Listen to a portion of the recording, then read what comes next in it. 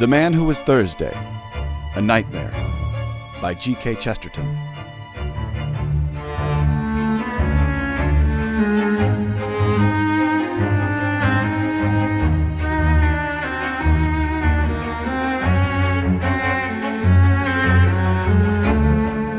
Episode 1, The Two Poets of Saffron Park.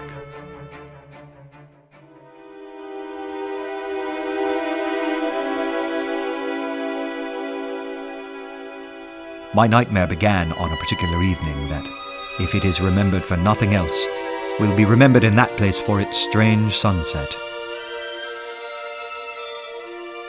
It looked like the end of the world. Across the great sky were the strangest tints of violet and mauve, and an unnatural pink or pale green. But towards the west, the clouds flared past description, transparent and passionate, with the last red-hot plumes of the sun shining through like something too good to be seen. The sight was as vivid as the events that followed, which are now forever imprinted on my mind. These events, like this sunset, were too fantastic to be real, but I cannot deny the profound effect they have had on my life since then. Others may remember that night because it marked the appearance of the second poet of Saffron Park. That would be me. Up until that moment, the park was dominated by a red-haired orator by the name of Lucien Gregory. An artist is identical with an anarchist. You might transpose the words anywhere. Night after night he preached about the art of lawlessness and the lawlessness of art. People would stop to listen, particularly women who we might call emancipated. An anarchist is an artist. The man who throws a bomb is an artist because he prefers a great moment to everything. He was helped by the arresting oddity of his appearance, with his hair carefully parted in the middle, and a face that seemed like a blend of one part angel and one part ape. He sees how much more valuable is one burst of blazing light, one peal of perfect thunder, than the mere common bodies of a few shapeless policemen. I stood and listened to him espouse his extremist theories and politics, waiting patiently for the perfect moment to interject. An artist disregards all governments, abolishes all conventions. The poet delights in disorder only. If it weren't so, the most poetical thing in the world would be the Underground Railway. I happen to find the Underground quite poetical. Everyone looked at me as if I had at that moment fallen out of that impossible sky. Nonsense. Why do all the poor saps on the railway trains look so sad and tired? Because they know that whatever place they bought a ticket for is the place they will go. After they've passed Sloane Square, they know for certain that the next station is Victoria, and nothing but Victoria. Oh, their wild rapture! Oh, their eyes like stars, and their souls again in Eden, if the next station were unaccountably Baker Street. Baker Street? If what you say is true, those saps are as prosaic as your poetry. The rare strange thing is to hit the mark. The gross obvious thing is to miss it. Chaos is dull, because in chaos the train might indeed go anywhere, to Baker Street or to Baghdad. But man is a magician, and his whole magic is in this, that he does say Victoria, and lo, it is Victoria. I don't believe I've had the pleasure. Friend, I too am a poet, but I'm afraid I differ from you upon the whole nature of poetry. My name is Gabriel Syme, a poet of law, a poet of order, nay, even a poet of respectability. How fascinating. How fascinating that a night of clouds and cruel colours has brought us such an aberration as a respectable poet. You say you are a poet of law? I say you are a contradiction in terms. Every time a train comes in, I feel that man has won a battle against chaos. When I hear the guard shout out the word Victoria, to me, it is a war cry of victory. Victoria! And yet we poets would ask, what is Victoria now that you've got there? The poet is discontented even in the streets of heaven. The poet is always in revolt. What is so poetical about being in revolt? You might as well say that it is poetical to be seasick. It is things going right that is poetical. Take, for instance, our digestive system. We take for granted that it silently and sacredly does its amazing work.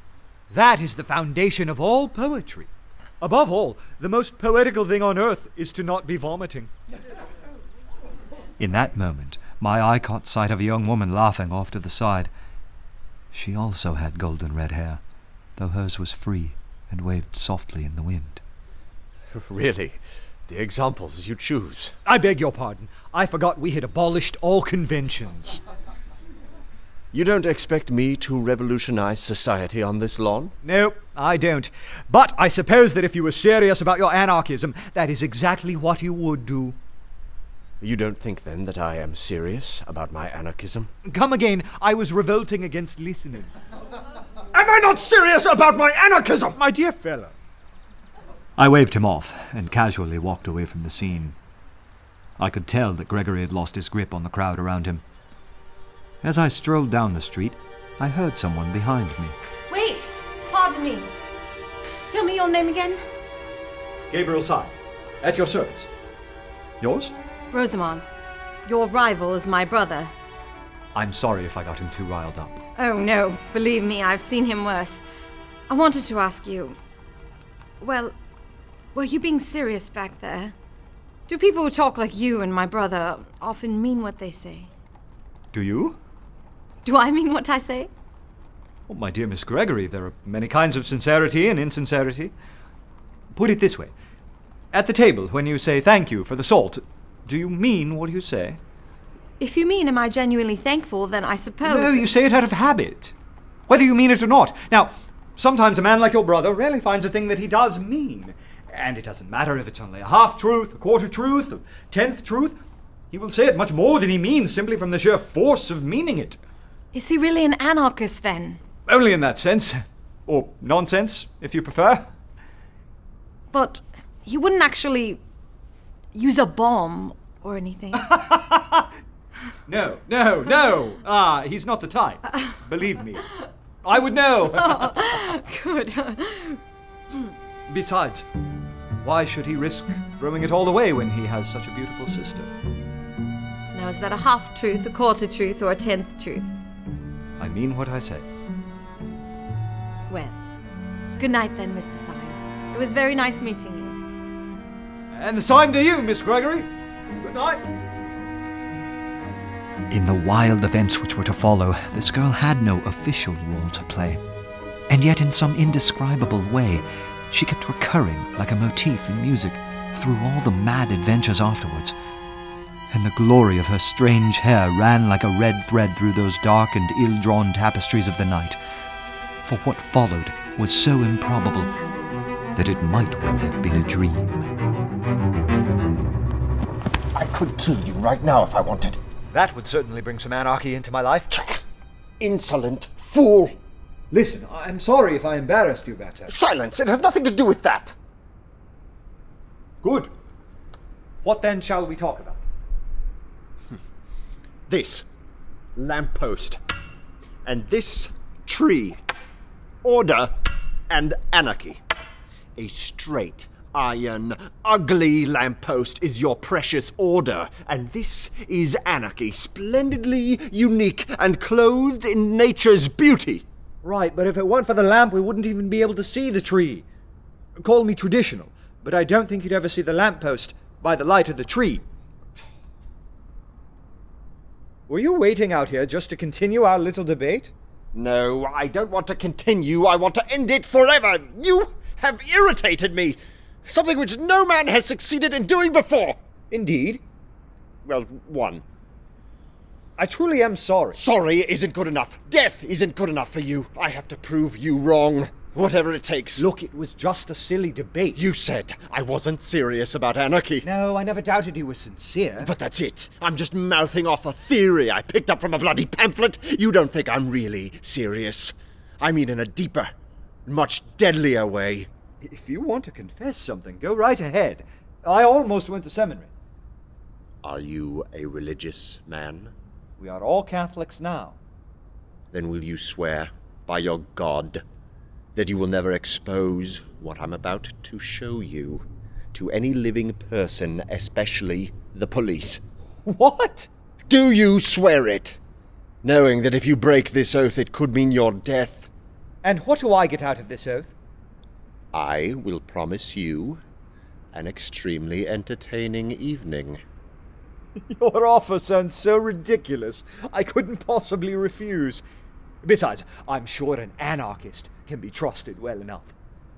All right, I swear on my Christian honor, and as a fellow artist, that I won't report any of this, whatever it is, to anyone, especially not the police. So what is it? Let's get a cab.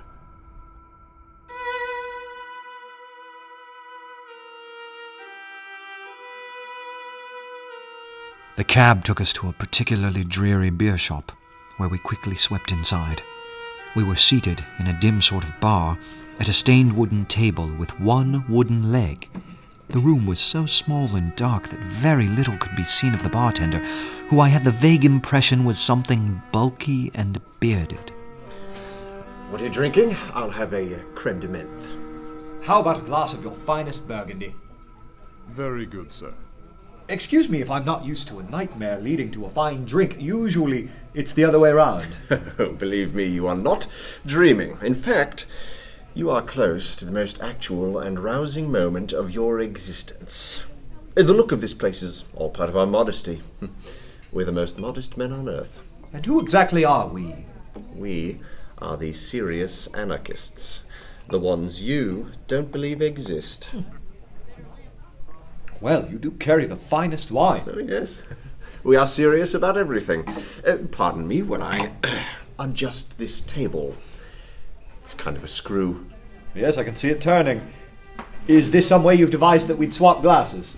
Don't be surprised if you feel a sudden head rush. It's not the wine. How do you mean?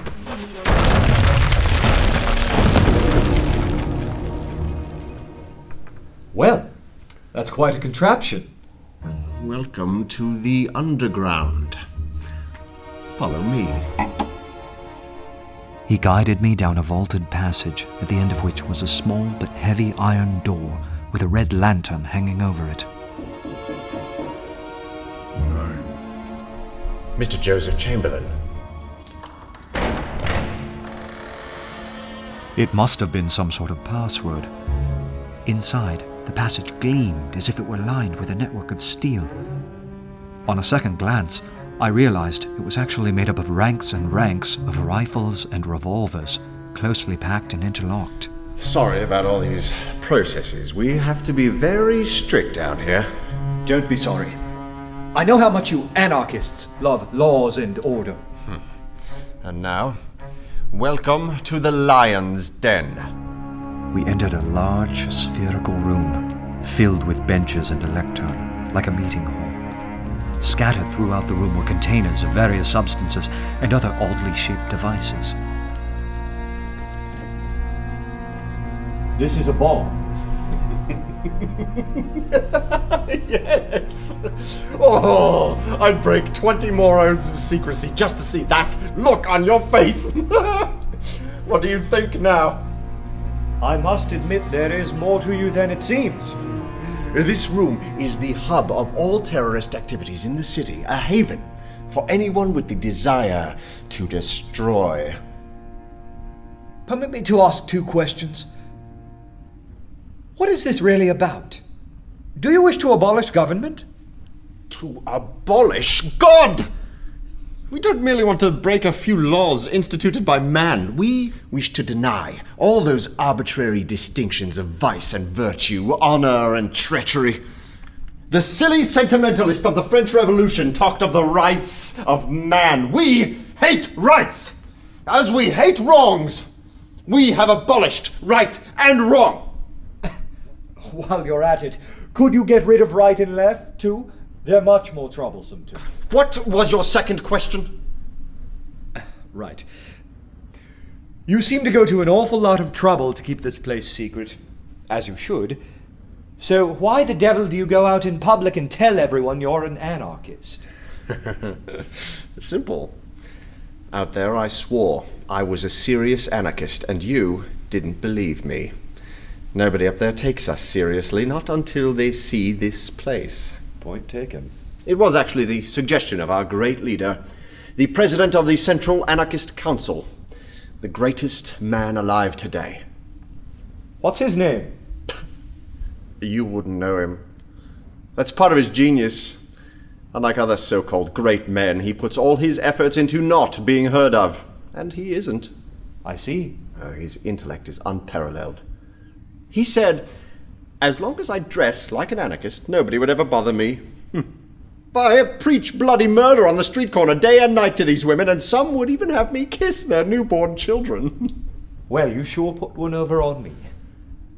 What do you call this terrific president of yours? Most of us call him Sunday.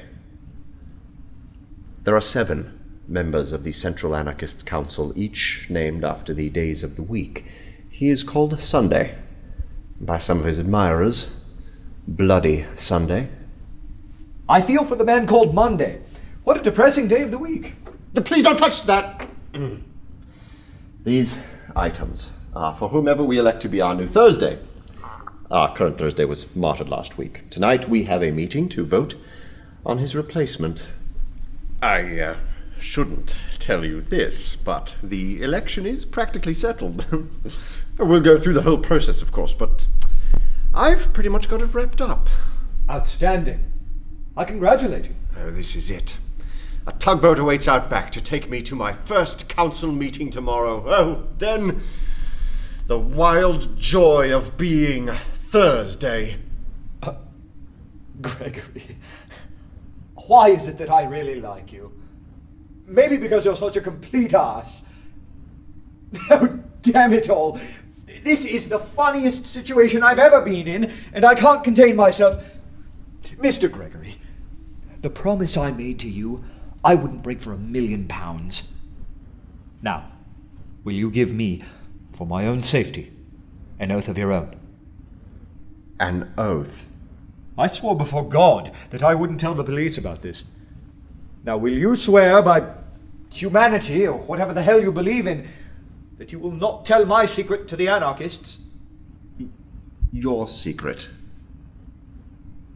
You have a secret? Yes, I have a secret.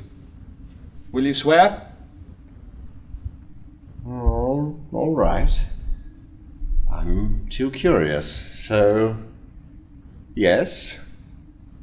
I swear not to tell the anarchists anything you tell me, but fast, they'll be here any minute. Well, I don't really know how to tell you this, but your little disguise as a harmless anarchist is not quite as clever as you'd like to think. You see, we've known about that trick for some time in the yard. What did you say? It's true. I am an undercover detective for Scotland Yard. But I think I hear your friends coming. I shall blow your brains out right here! Oh, put that away! What does it matter? Don't you get it? It's a stalemate. I can't tell the authorities that you're an anarchist, and you can't tell the anarchists that I'm an agent of the police. If either of us broke our promise, it would be our death. All we can do is watch, in a lonely intellectual duel. My mind against yours. No help from Scotland Yard, no help from the anarchists.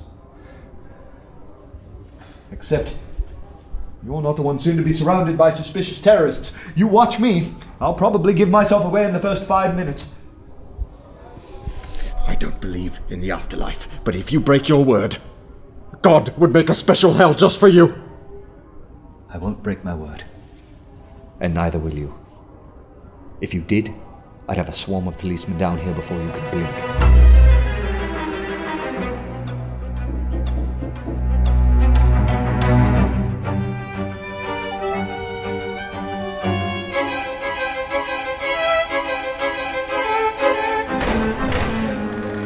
The clan of anarchists were a motley bunch, apparently from all walks of life, representing all ages, races, and classes.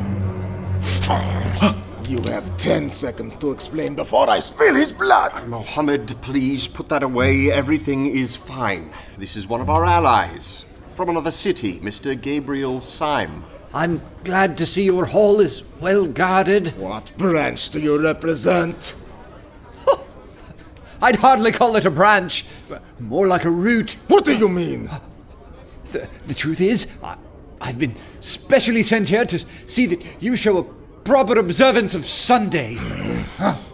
Well then, I suppose we'd better give you a seat in the meeting. If you ask my advice, I'd say you'd better. Let's get started. The car is already here. Comrade Mohammed will chair the meeting. Comrades, we have some very important business tonight. You all know that we have the honor of selecting a Thursday to serve on the Central Council, and again we are faced with this decision. We all lament the sad capture of the previous Thursday. He was a great asset to the cause, as I'm sure will be his successor. To begin, I would like to open the floor for suggestions of candidates. Anyone? Yes. I move that Lucien Gregory be elected Thursday. Do I hear a second? Second. Before we vote, I'd like to bring up Mr. Gregory to make a statement. Now we'll hear exactly what you're about. Count on it.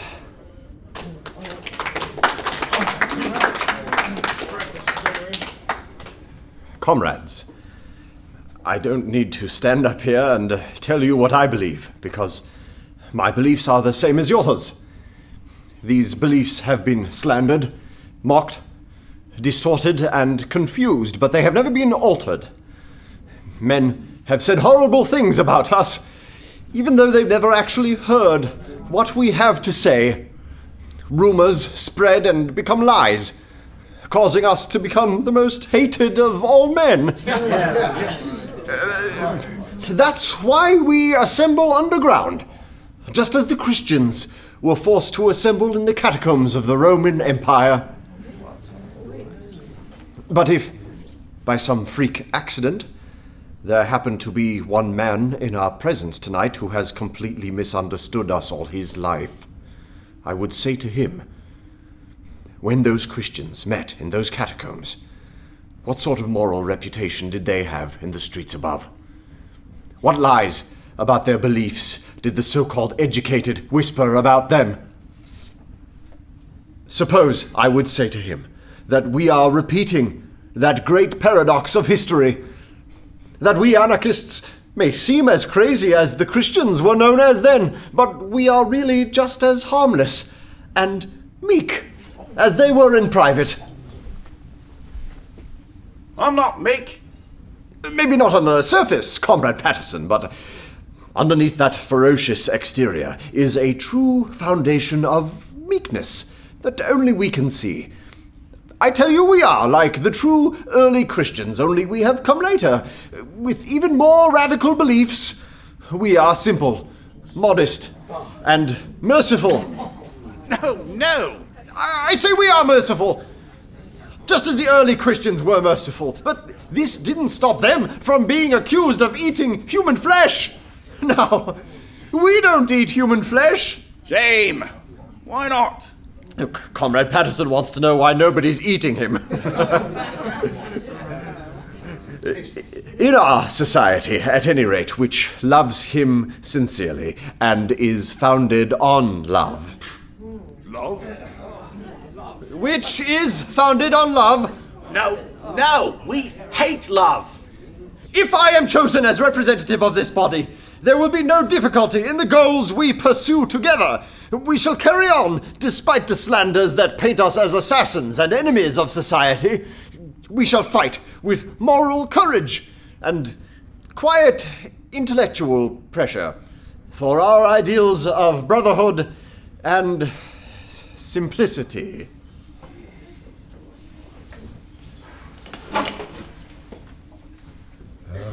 Does anyone oppose the election of Comrade Gregory? Yes, Mr. Chairman. I oppose. The chair recognizes Mr. Gabriel Syme.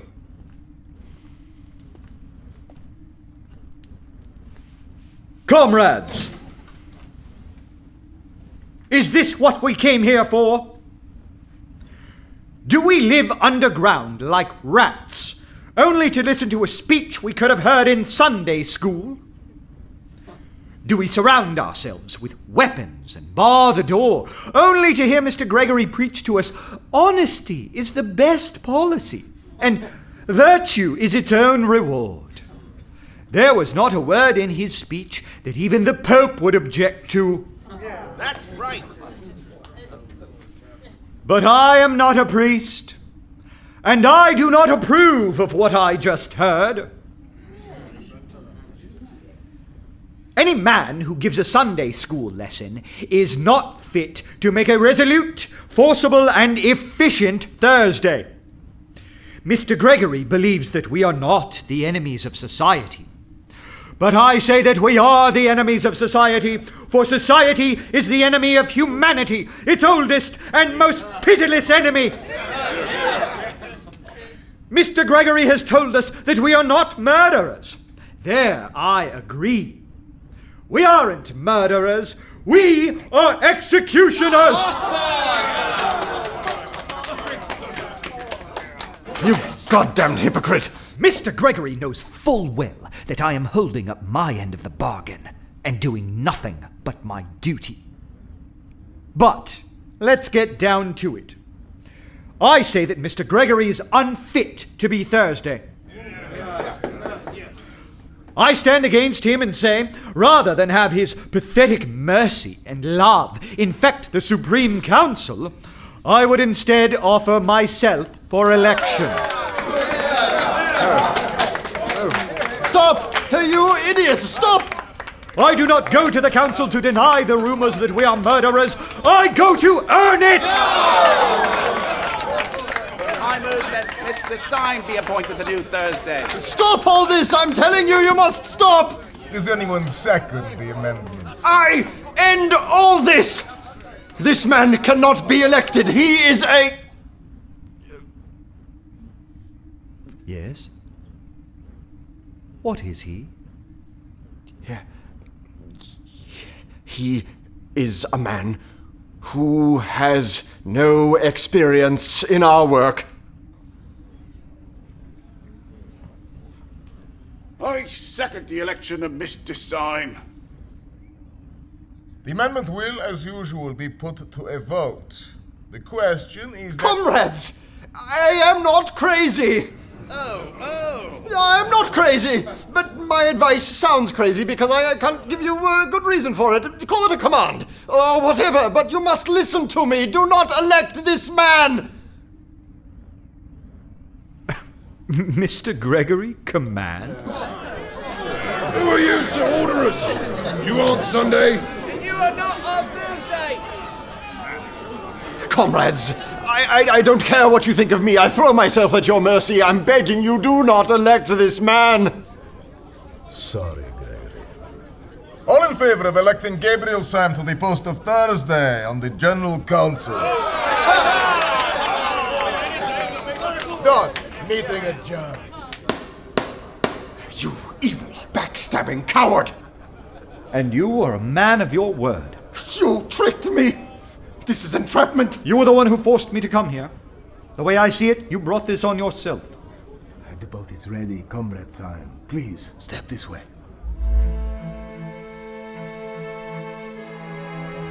They led me out a nondescript door, behind which showed a sudden blue and silver picture of the moonlit river. It looked like a scene in a theater. Close to the opening lay a dark, dwarfish steamboat like a baby dragon with one red eye. You kept your word. Thank you. Even to the smallest detail of your promise. What do you mean? What did I promise? An extremely entertaining evening. I saluted the stunned anarchist with some crude form of a proper military salute. He watched me as the steamboat gently glided down the River Thames.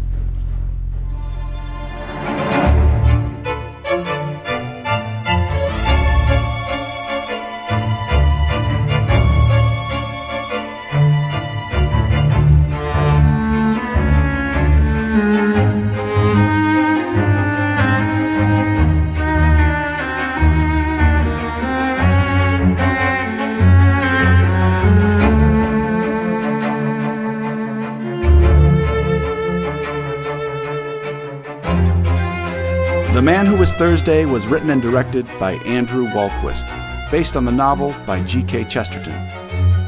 This episode featured performances by Jacob Sidney as Gabriel Syme, Eric Curtis Johnson as Lucien Gregory, Lana Joy as Rosamond Gregory, and Gregory Gifford Giles as Comrade Mohammed.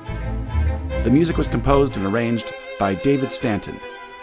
A full list of credits, special thanks, and sound effects can be found on our website, www.manwhowasthursday.com. Thanks for listening. Stay tuned for episode 2 of The Man Who Was Thursday.